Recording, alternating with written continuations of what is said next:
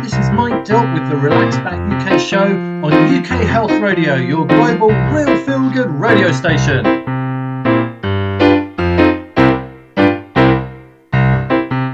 On the Relax Back UK show, we explore all kinds of health topics, so keep listening and enjoy the ride.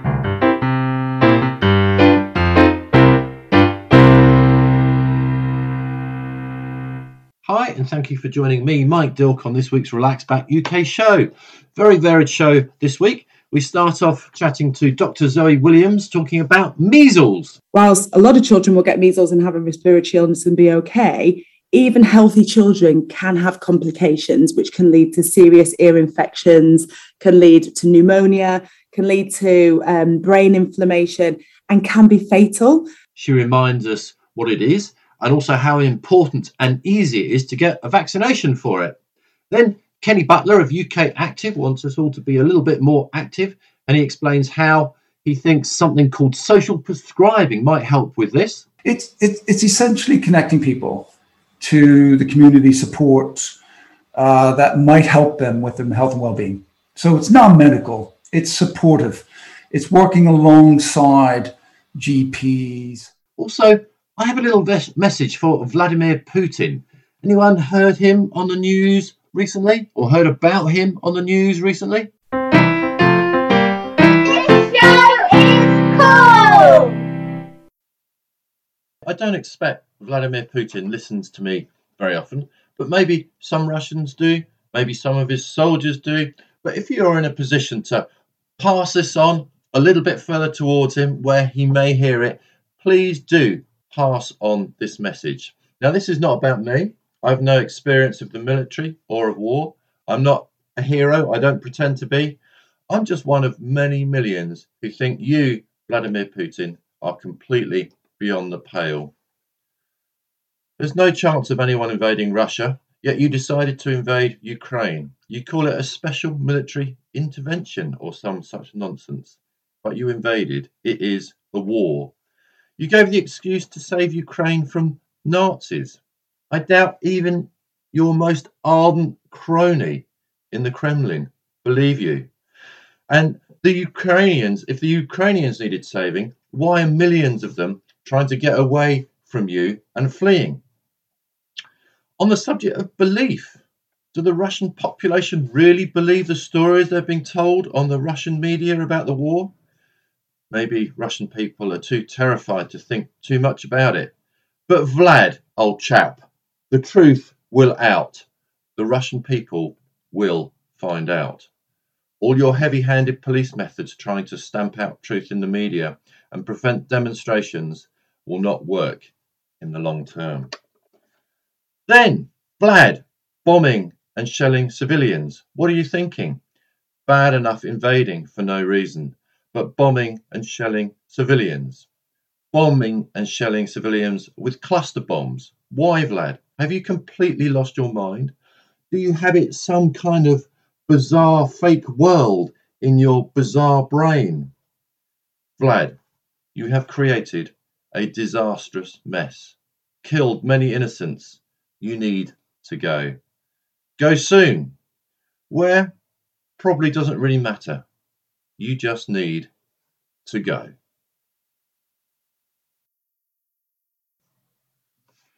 There's always a lag between my recording and the show coming out. So I hope in the meantime, Putin hasn't gone on to do more crazy, awful acts. And I hope that Ukraine can exist peacefully again very soon. UK Health Radio, the station that makes you feel good.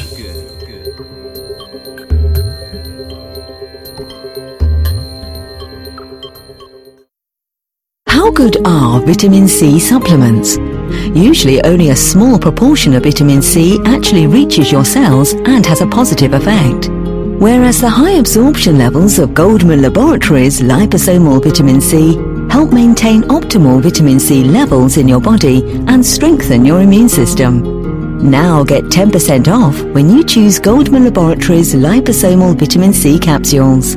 Just quote 10 off at goldmanlaboratories.com. Do you suffer from pain? BCure Laser, a home-use CE-approved medical device for the effective treatment of pain, is now available in the UK. The results of a double-blind trial has shown that BCure Laser offers a significant reduction in pain compared to the placebo group. To get your special BCure offer now, call free on 0808 501 5122 or Google Radio Pro London. BCure Laser. BCure Laser. UK Health Radio, the station that makes you feel good.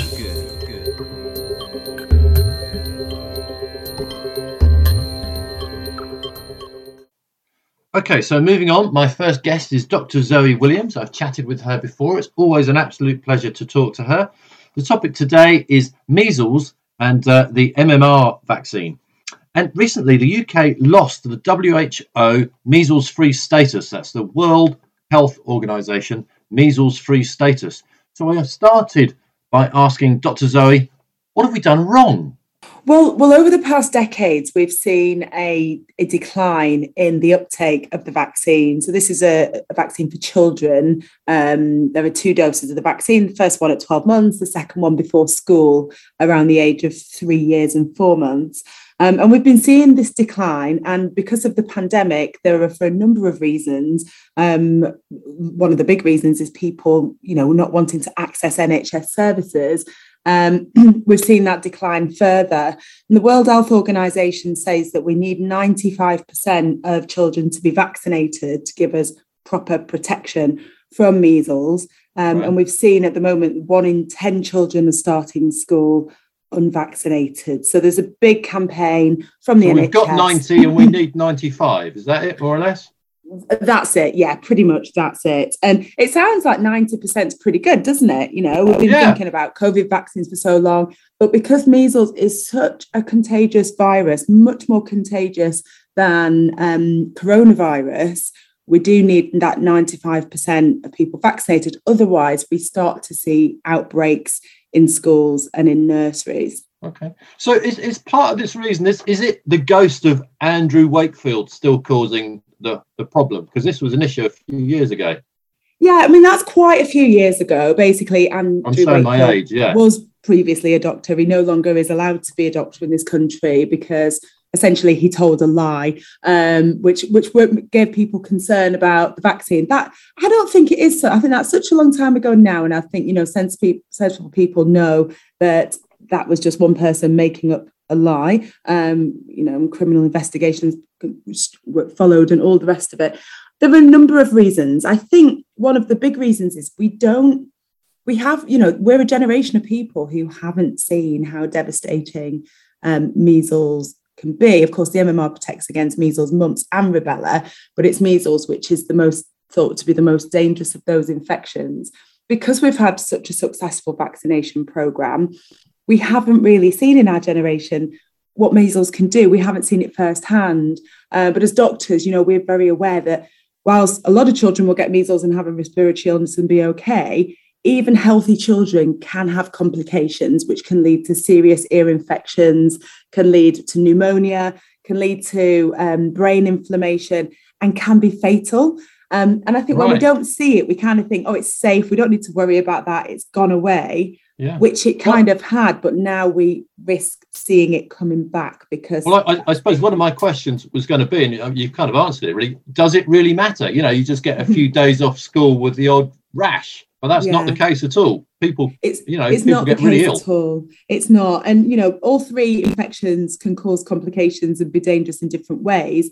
But measles can be deadly, and it can be deadly to healthy children. And whilst the risk of death is very rare, it is a risk. And, we have a vaccine that is very, very safe and highly effective. In fact, if children have both vaccinations, then 99% of people will be protected against measles and rubella and 88% protected from mumps. So it's effective, it's safe, it's available. Your GP will contact you to ask you to book the vaccine. And, this campaign's really important, I think really timely to remind people just how important it is because, at the moment, as lives are getting back to normal, and, one of the big risks is as people start to travel to the UK again from countries where measles is endemic, there really is this risk that we're going to start seeing outbreaks. And, you know, with outbreaks, there will be some children who will get very, very sick. So in some respects, I mean, this vaccination is a victim of its own success, because in people's minds, you know, measles is nothing to worry about. I think that's right. And, you know, smallpox and polio are diseases that have gone away. We don't have them anymore in this country because of the success of the vaccination programme. And with measles and mumps and rubella, we don't see them in children. We haven't seen them in children for a very long time because we did have that measles-free, the World Health Organization's measles-free stamp, because we had enough people vaccinated, and we've lost it. And that's a big warning that if we've lost it, you know, these conditions, these illnesses will start to rear their ugly head again. But, you know, we have the vaccinations. We just need people to go and get their children booked in and get the jabs. Actually, on that same sort of vein, a friend of mine, actually, he's in his 80s now, and he walks with a limp. And the reason he walks with a limp is because actually he got polio when he was a kid. And I wonder what he would have to say on this general matter of having vaccinations, because actually he's one of the lucky ones. He's had a limp all his life. Yeah. But if you got polio back in the day, you were lucky to come away with a limp. Probably it killed an awful lot of people. Absolutely, and there are still some countries way further afield, not in this continent, where children still get polio, and it's, you know, it's a shame because we do have effective vaccinations, but not all countries have access to the vaccination programs that we have. So, you know, the message really is a lot of children may have missed their vaccine for whatever reason, but to parents, don't worry if your child's missed a vaccination. Doesn't matter. Don't worry about it, because they can catch up. But if you think your child's missed a vaccine, check in their red book where the full vaccination program is laid out so you can see what they're missing. Or if you're not sure, contact the GP. And if they're missing a vaccine, just get in touch with the GP practice. I know it can be hard to get an appointment, but you will get an appointment for a child with vaccination, because it's so important that we tend to reserve a certain number of appointments each week, especially for this purpose, for children to go in and get their jabs. Right. So is all this information of what vaccinations your child has had, is that held centrally? Because I've got two children. They both had a red book, and I have to admit, when I need to find them, it's always a bit of a panic. Oh God, where's the red book? It's a thing that's quite easy to lose. So if you've lost your red book, does anyone know what vaccinations your children have had? Yes, so we hold a record on your GP record. So your GP will be able to have a look and see what vaccinations your children have had and when they've had them, and let you know if there's anything due. So if you can't find the red book, get in touch with the GP. Probably the best thing to do is call it a GP practice and ask if you can have a telephone appointment with the nurse. The nurses do most of the childhood vaccinations, so they'll be able to just have a look and advise you. And if your child's due any vaccinations, they'll be able to book you in. Right. Okay. Another question about the whole MMR thing. This is like it's a cocktail. There's three vaccinations in one. At one time, people were having them separately. Now, actually, my daughter's 17, and this is when she was due her vaccinations. All this problem with Andrew Wakefield, etc., was kind of very much kicking off. Now, we're not anti-vax at all. We'll have any vaccinations that are going pretty much, but we decided to have them done separately, which was a bit more difficult because you had to go to the doctor more often. And then the child had 3 injections, which is a kind of a bit traumatic. Are people still having them separately? Is it possible to have them separately? Is it a good idea or just completely unnecessary? It's completely unnecessary. The 3 different viruses can all be safely contained in one vaccination at the same time. I do understand, I think around that time, the time you're talking, there was this concern because of this individual who told this lie, which worried people. But, you know, now that has been fully investigated, fully looked into with criminal proceedings, and found that without any single hint of a doubt, that was all made up. So and there was a link between MMR and autism, wasn't it? So that's all completely false. Completely false, completely put to bed. And that person can't practice medicine anymore in this country because of the damage that he did, because that was really, really scary for parents. So now we know at the time it was, every single news program had more on about this stuff. Yeah. But that it's a long time ago now, and people can now go online and do their research and find out that there's absolutely no question of a doubt that there's no concerns, there's no link there. So there's therefore no sound reason to give the vaccines individually. So they're not available individually on the NHS. They're combined as 3 together, which is better because, already the child has to have 2 doses of the vaccine, one when they're 12 months, one when they're 3 years and 4 months. And there is no rationale. So the only people who may be I was born in 1980. So I was given a measles vaccination. And back then we used to vaccinate just the girls against rubella, because the real risks of rubella are really if you contract it whilst pregnant. And mumps, we weren't vaccinated again. So I actually had to have it was only a couple of years ago I discovered that I hadn't been vaccinated against mumps and working in the NHS. So I actually had the full course. I had the 2 doses of MMR vaccine myself a month apart, just to make sure that I was fully covered. So, even people who have missed older children, even, your children in their teens, if for whatever reason anyone, because of that concern all those years ago, missed the vaccinations, they can catch up as well. So if you contact your GP practice and say you never had it, they can give you 1 dose and the second dose a month later, which is really important that, people do that as well to protect themselves and to protect others. In those 3, just mention mumps, because I think that's another one that people don't realise. Actually, that can be pretty nasty. It can be nasty, yeah, particularly in boys. So mumps is another virus. It can cause swelling of the parotid gland. So that's in the cheeks. So sometimes when people get mumps, it can be quite a painful and unpleasant illness. Doesn't necessarily carry the concerns, quite the significant concerns of measles, but in men or in boys, it can cause testicular swelling as well, which is very unpleasant, and problems related to that. So again, it's another virus that can be nasty and can cause complications that we have a really effective vaccine against. Can it mean you can't have children in later life, actually, if you get mumps? Potentially, there is that risk. So potentially that can be a complication. So another one, right. Another thing, it's not something we want to risk. Is the summary here.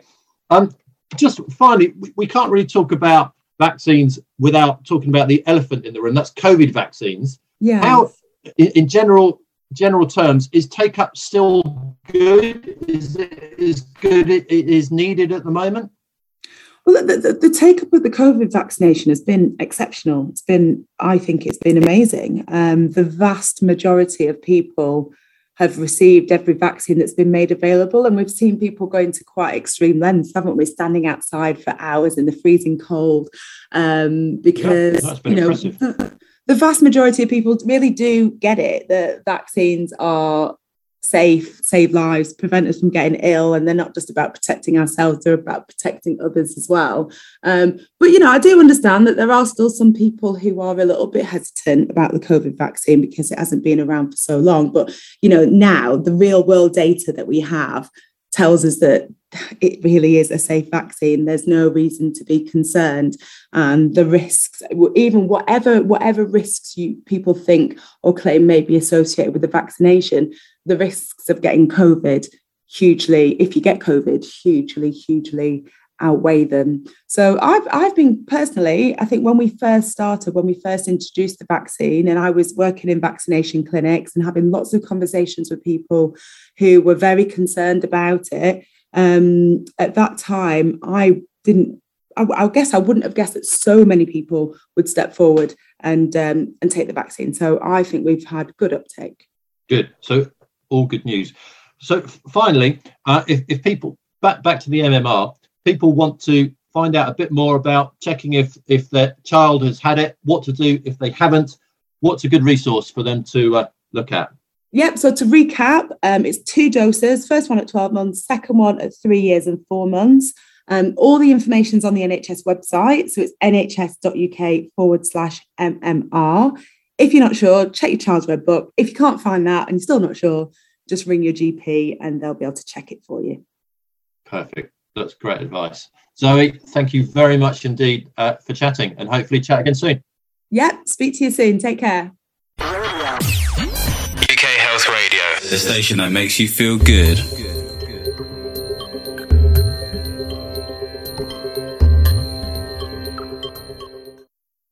Scalar light is the quantum energy emitted from the universe, from the sun and stars. Now, Tom Palladino, a humanitarian and scalar light researcher, has created the world's only scalar light healing system, a system that can bring long-distance healing and wellness to humans, pets, and plants via a photograph. Get your free 15-day trial now at scalarlight.com or click on the Scalar Light banner on the UK Health Radio website. Shields like masks are top of mind right now. But did you know you have inner armor working constantly to protect you from pathogens? It keeps you healthy and thriving. It's your immune system. Ion Gut triggers the body's natural ability to support gut strength all year long, so your immune system can protect you when you need it the most. How are you treating your inner armor? Visit uk.ionbiome.com to learn more. Ion Gut. Protect what protects you. UK Health Radio, the station that makes you feel good.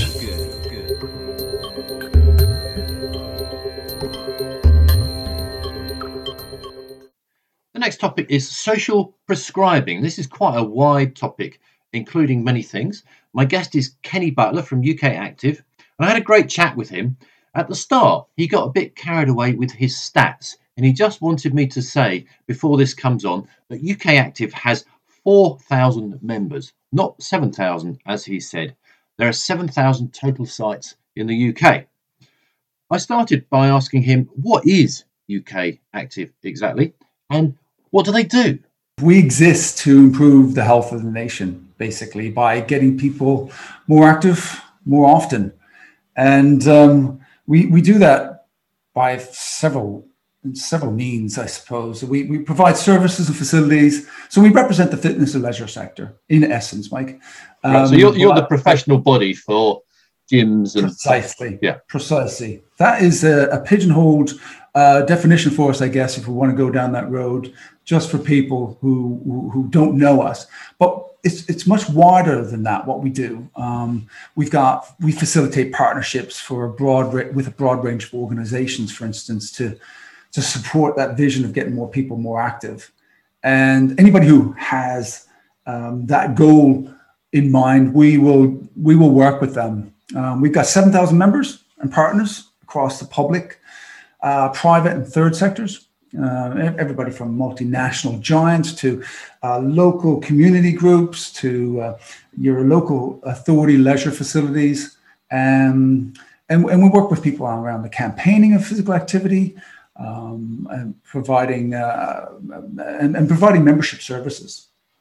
So it's a unique body. You know, it's right.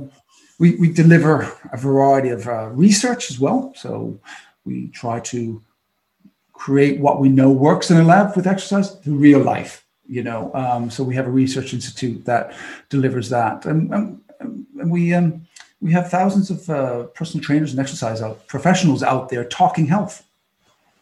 So can individuals join? Can individuals be members? You know, can individual personal trainers be member? Yeah, it's mostly organizations, facilities, and suppliers. But yes, anybody can be a member of UK Active if they wanted to do that. All right. And so UK Active is kind of having a bit of a push at the moment. Maybe not just UK Active, but there is a bit of a push on something called social prescribing. So, you know, what's the objective of that, and what's that all about? Yeah, you may wonder what we're doing involved in that. Well, maybe I'll just tell you what social prescribing, like you asked, what social prescribing is to those who haven't heard that. It's not that new. I'm a physiotherapist by background, and physios and occupational therapists and healthcare practitioners have been doing it for years. It's essentially connecting people to the community support that might help them with their health and well-being. So it's non-medical, it's supportive. It's working alongside GPs, especially people called link workers, really key people in this that are having conversations with people the people I'm talking about now are people with complex problems, mental health problems, physical health problems. And they come to primary care, which is GPs, link workers, or they might even self-refer, but they often have complex problems and they need to have some help to find out what might work for them, giving them choices and control over their health. And that could be anything from financial help to social, linking someone up to help them with their loneliness, or physical activity, gardening, or dancing or swimming in some of our facilities, for instance. And that's why we're involved. Okay, so there is a bit of a push on this. And I think because the first point of call of a lot of these people is the GP, and kind of the GP is not necessarily the right place, because actually they might need to just join a walking group or a group that does art or something like that. So it's not really a medical kind of problem, yet it's often the NHS that has to deal with it at the moment. That's right. Did I get that right? Yeah, absolutely. And especially these days, there is a huge amount of backlog in the NHS, and that has been exacerbated by the pandemic, of course. But I might just back up a little bit and tell you about the NHS visions for this. This is one of the most heavily invested social prescribing programs in the world here in the UK. And the vision for NHS England is to move away from this one-size-fits-all healthcare system and to give people this choice and control over their mental and physical health. In essence, is what they're trying to do. And that links across different sectors. So us, fitness and leisure industry, is one sector. You know, they're already working with the Arts Council of England, for instance. People may want to go to enjoy some culture, arts and culture for their health and well-being, or be in a green space. So DEFRA, for instance, and are working with healthcare at the moment to bring people into green spaces, which, as we know, increases endorphins as having 5 minutes in a green space. And other community initiatives, and that's a really key word there is community as well, voluntarily and sector. So really, it's sort of, in some ways, it's stemming from a drive to take some of the pressure off the NHS. Precisely, yeah, it is, and the aim is for 6 million people to benefit from this. Not just social prescribing, but what the umbrella term is called personalized care. Right. Including 500,000 people supported by a budget down the road as well. As you know, so there's really big plans and ambitions for this, and the timing is almost perfect, really, because of the support it needs. You mentioned a figure there of a number of people, because when I was thinking about this, I was thinking, all right, if you want to help the NHS and see a reduction on the number, effectively, really, the number of patients. Or patient visits to the NHS, I then tried to work backwards and think, all right, if you want to get, say, I don't know, 100,000 less patient visits to the NHS a year, and that seemed like quite a lot to me, but actually, in the scope of the NHS, it might be quite small. I'm not really sure. Would that be enough to make a difference? I thought, all right, it sounds like quite a lot. Maybe it is. Yes. Short answer is yes. That small number would make a difference. It doesn't have to be a large percentage of people to deflect from the GP surgeries to have some impact. Right. At the moment, most of I think there's almost half of the GP appointments prior to the pandemic anyway, we're not necessarily needing a GP. Sure. And yeah, so, you know, if we can deflect a small percentage of that, then there's going to have an enormous effect. Now, we've got to be careful about being too ambitious as well about decreasing the amount of GP visits by 50%, because that's huge impact. The GPs won't be probably needed. Not realistic. Yeah, not realistic. So, you know, exactly. There's healthcare for a reason. But you know, the biggest gains can be when it comes to physical activity, for instance, or is to getting people who are not moving at all, moving a little bit. And that has huge gains if we're talking about small margins here.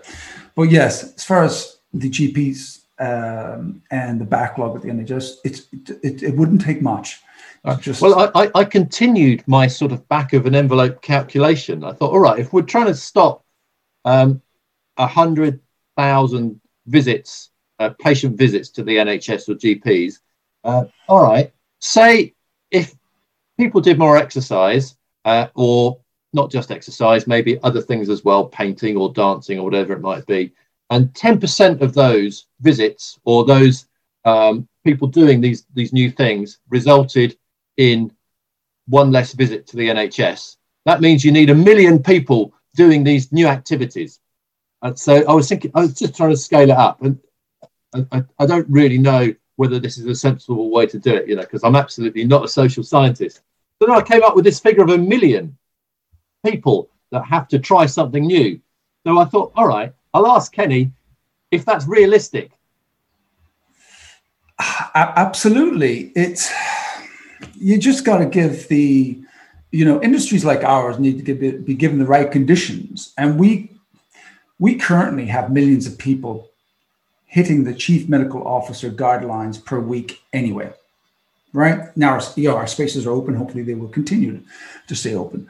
But given the right conditions, we can do a lot more. And by 2030, we're expecting an increase up to 5 million additional members through our spaces. Now, we're aiming for those people to be people who are not usually engaging with these spaces and who really could use the physical activity input. And it's not just physical activity. It could be a social environment for people, group exercise. It could be a place just to have a cup of coffee and a tea. Most of these places will have nice cafes. So it could be a point at which one meets for walking outside. So there's a lot of things that can be done in the fitness and leisure industry, for instance, that could increase those numbers like you're just calculating, Mike. So the infrastructure exists to make this happen. It's already there. It's already there. We have thousands of spaces around the UK. We've got a space in most communities. We're only about 20 minutes away from one of our members. And they are in the center of the communities. And we have tens of thousands of exercise professionals who are already speaking health. We've got space that is underutilized sometimes during the week that could be used for rehab, prehab, getting people ready for surgery, for instance, or coming to dance, pushing the kid aside, and getting out the paintings and doing an art class. It could be as innovative as that. And there is already existing places that are dancing in our spaces. So I mean, there's a lot of things to be. So lots of opportunity to fill up your members' gyms, for sure. So which is a good thing. But a lot of the stuff that might be good for from a social prescribing point of view might be outside. Rambling groups or running, jogging groups, that sort of thing. And what I'm thinking, to get those going, people often need a bit of a push, or they might need a trainer or a suggestion or a little group to join, something like that. Can UK Active kind of help with that side of things as well? So all of that is linked in. Yes, it's not just in our spaces, physical spaces. It is in the sports fields. It is running. It is park run, as you mentioned. It is getting involved in walking groups. And that's the beauty of social prescribing. If we go back to that, it's that conversation that people are having with a practitioner and say, what works for me? Now, we have to just speak for a moment about that person needs to have, like Maslow's hierarchy of needs. If you remember what that was from our physiological days, it's someone needs to have their finances sorted out first and be safe, and they're eating well and they're warm at home. If that's not happening, those are some of the things that social prescribing does refer people to. So they need to make sure that they have the financial help, etc. But once they hit that, if there's an interest in becoming more physically active or socially connected, that's where these activities come into play. To give people choice to go to these dance, group activity classes or walking groups. It could be chair-based. It could be yoga, Pilates, Tai Chi, swimming, resistance exercise, whatever works. Falls prevention, come together as a group to work with people who have balance difficulties. So there's numerous activities that someone could link into, and that is in the community. It's there, just trying to link that all up. Sure. No, I get that. So within the phrase social prescribing, it kind of suggests that someone or something actually does the prescribing. So what kind of provides the oomph, the push? So if someone actually could benefit from dancing on a Wednesday night or whatever it might be, how is it made to happen? Someone's got to give them that idea or tell them about it or take them there. How does that bit happen? In essence, at its core, there are link workers dotted around the country based in primary healthcare and GP surgeries in the community who are having these conversations with these people with complex problems. Right. However, the definition does widen to people self-referring, having the ability to go find something on their own. It could come from a health connector within the community. There are some communities around the UK, for instance, who have trained taxi drivers, people in the public, to identify people who might need a little help and push them toward that community service. It is growing from a link worker only, because there's only so many of them and they only have so much time, to extending into health coaches, health community navigators. There's a variety of roles out there. And then our personal trainers, of course, we found from a recent consultation that we've done, are actually pushing people into the community for services that are outside of our spaces. So there's some of our spaces are actually hosting link workers and talking about health in a complex way, more so than you would think in a gym or swimming pool. Okay, so certainly. So I live in St Albans, and my local GP practice has volunteers. It has quite a thriving group of volunteers that do exactly this, and that works quite well.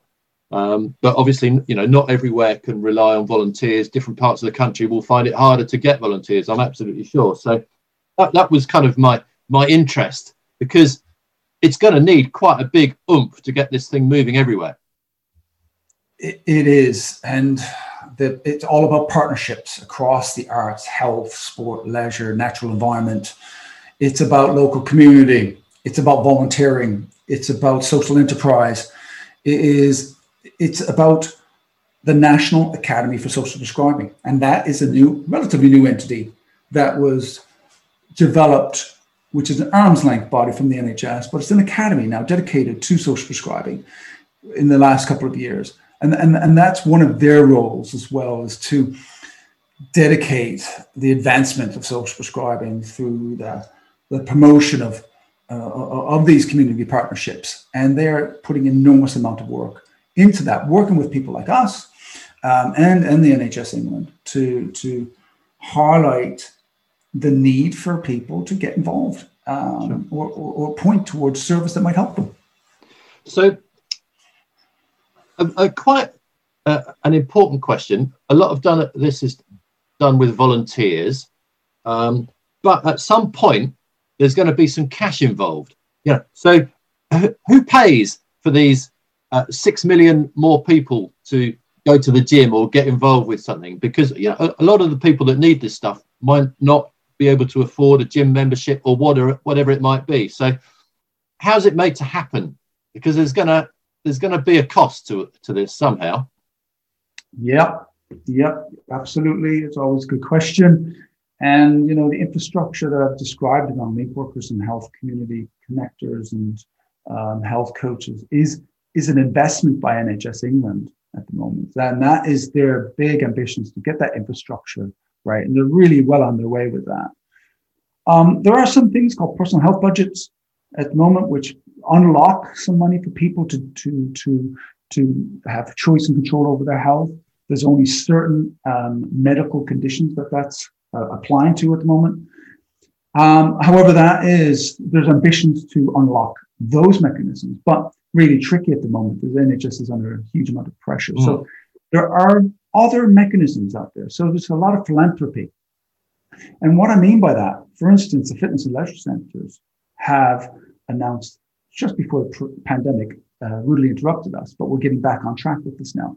500,000 hours free to people, to the social prescribing pathway, for people who have complex problems and need that or are ready for that on the behavior change scale to be more active. So there's some philanthropy there from our sector, for instance. Okay. And that sounds like a pretty good start. Grants will also need to get involved, Mike. Yeah. So that 500,000 hours, that sounds like quite a lot. But actually, I did think about it. Hang on a moment. Just supposing people go an hour a week, so 4 hours a month. If the scheme goes on for 6 months, that helps 20,000 people. Now that's a big number. That's a lot of people. But compared to the population of the UK, I was thinking, okay, that's a bit of a drop in the ocean. It's going to. I do realise that's just one component of it, but it's going to need a lot more than that. Now, should this investment happen, hopefully further down the line, the NHS will have to spend less money on people that are ill. But I was thinking, this is quite an uphill struggle to make this happen.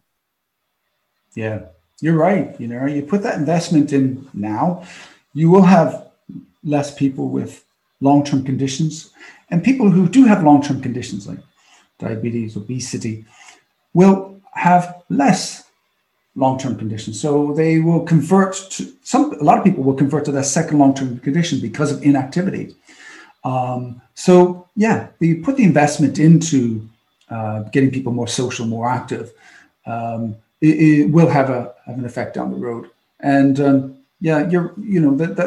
those hours that we are offering is something that we're used to offering tasters in the industry. So we would like to do that and sort of demonstrate the impact of that. And then who knows what will happen down the road with unlocking commissioning models to look at how this might work. Okay. I think we have to, it's not exactly the same, but it's definitely worth mentioning Park Run, I think, because that has been a fabulous success.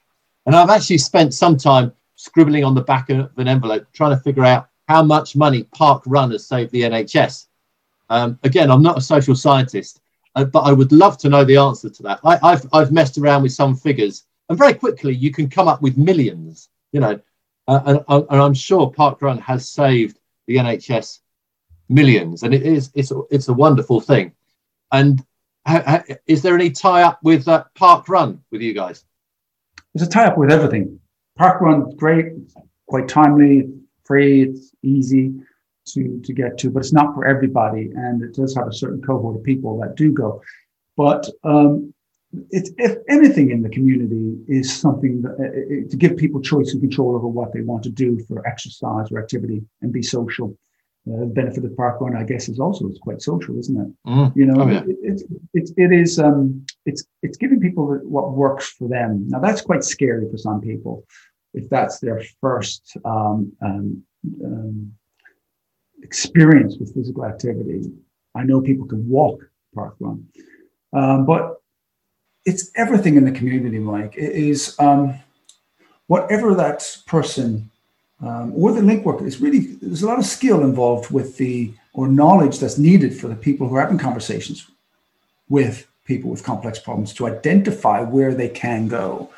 And one thing I would say, there's a lot of inequalities, and that inequality gap has gotten wider over the pandemic, and there is fewer people who are active. So we really need to address the behavioral aspect of this and look at how we can close these inequalities. And I feel that one thing we're doing is decreasing a barrier for people to become active. It's not the be all end all, and we're not the panacea, by the way, but for someone to be a little bit more active in our spaces, if that's what they want to do, they can do it free or under a healthcare pathway, then that is decreasing the barrier for inequalities. Okay, very good. So two questions to finish off with, which are somewhat similar. If people are listening to this and are kind of interested in getting involved, maybe as a volunteer. So, this is going to need a big army of volunteers that maybe are attached to GP clinics or to give people the idea, point them in a direction, hook them up with grants or, whatever's required. And I can imagine that sort of thing might need a bit of training, actually, or certainly if people want to find out how to go about doing it. Is there a way to do that, a way for potential volunteers to get involved and help out? Yes, definitely. So what is it? Well, there's a variety of ways. I think local volunteer, even if you do a simple search for local volunteering near me or social enterprises near me, at its basic. But, the National Academy for Social Prescribing is somewhere where that can give you some good information. And that's socialprescribingacademy.org.uk. Okay. That is a place where people can go learn a little bit more about this and how they can get involved. The local services, local healthcare services, for instance, the GPs, if you might want to talk to a link worker or health connector as well. There's volunteer opportunities in primary care. Right. And then I suppose if anybody wants to know more about the fitness and leisure aspect of this, and then ukactive.com is where you can find more about the social prescribing work we're doing. There's a variety of places. It's an emerging movement, and not everybody has a full understanding of what social prescribing is, but it means different things for different people. But get involved as much as you can, or if you're an organization listening and you want to be more philanthropic, there's ways for that as well. Okay. And then the final question, if someone's listening and they're an individual and they're thinking, right, actually, I need to get more active more often, and they, maybe they don't have the funds to join a gym, or they don't want to join a gym, they might find it a bit threatening or what have you, and they want a nice, soft lead into being more active. What's the first thing they can do? Well, if able, walking is one of the easiest things to do. If walking's tricky, chair-based exercise is another great way to do that. Standing during your work day, standing right now whilst listening to this if you're sitting, those are simple things to do. One thing I will say though, 150 minutes a week is what the Chief Medical Officer would like us to do of moderate activity. 75 minutes if you want to do it in a vigorous manner. But let's go back to 150. That can be broken up in 10-minute chunks throughout the week. And that is such that you're walking briskly, but you can still have a conversation. If you can get that in, you're doing a lot more than almost a third of the adults in the country who are not getting that in that kind of activity. But it could be gardening. Gardening is a good physical activity. You have to have the flexibility, and you do get the heart rate up with that as well. So it's whatever works for you. If you're already walking, jogging. If you're already jogging, running. If you're already running, maybe some hill sprinting. There you go. So it's this progression, but starts realistically. That's all good advice. Actually, what I was really getting at was sort of if someone wants to get involved, how they can get hold of one of these volunteers that might have some suggestions for them. Oh, okay. So I think your best place to start is the Academy, National Academy for Social Prescribing. I think you're going to have the package there of how you can link into your local community, apart from talking to your local volunteer and social enterprise community. And that could be anything from, the Richmond Group of Charities has a variety of, and the Richmond Group of Charities, by the way, is the 14 biggest charities in the land. And they will have a variety of ways you can volunteer. And it could be condition specific. So about Diabetes UK, for instance, the Stroke Association, for instance, they will have a variety of places or ability to volunteer. So it just requires you to do a little bit of research and see what interests you. Is it going door to door? Is it going in a community center? Is it helping someone with a conversation in social isolation? Or is it helping someone bring them to a gym for the first time? Yep. Okay, so look, lots of ideas, lots of things that people can do. And I have to say, I find this whole thing very laudable indeed, because, just the strapline says it all, doesn't it, really? More people, more active, more often. So, and that's a really good objective. And I think, UK PLC will be a better place if we can all try and make that happen. Just a little bit. Just takes a little bit. Absolutely. Good. Right, Kenny, thank you very much indeed for chatting. Pleasure, Mike. Thank you very much to my guests on this week's show, and they were GP Dr. Zoe Williams and Kenny Butler from UK Active, and of course, thank you to you for listening.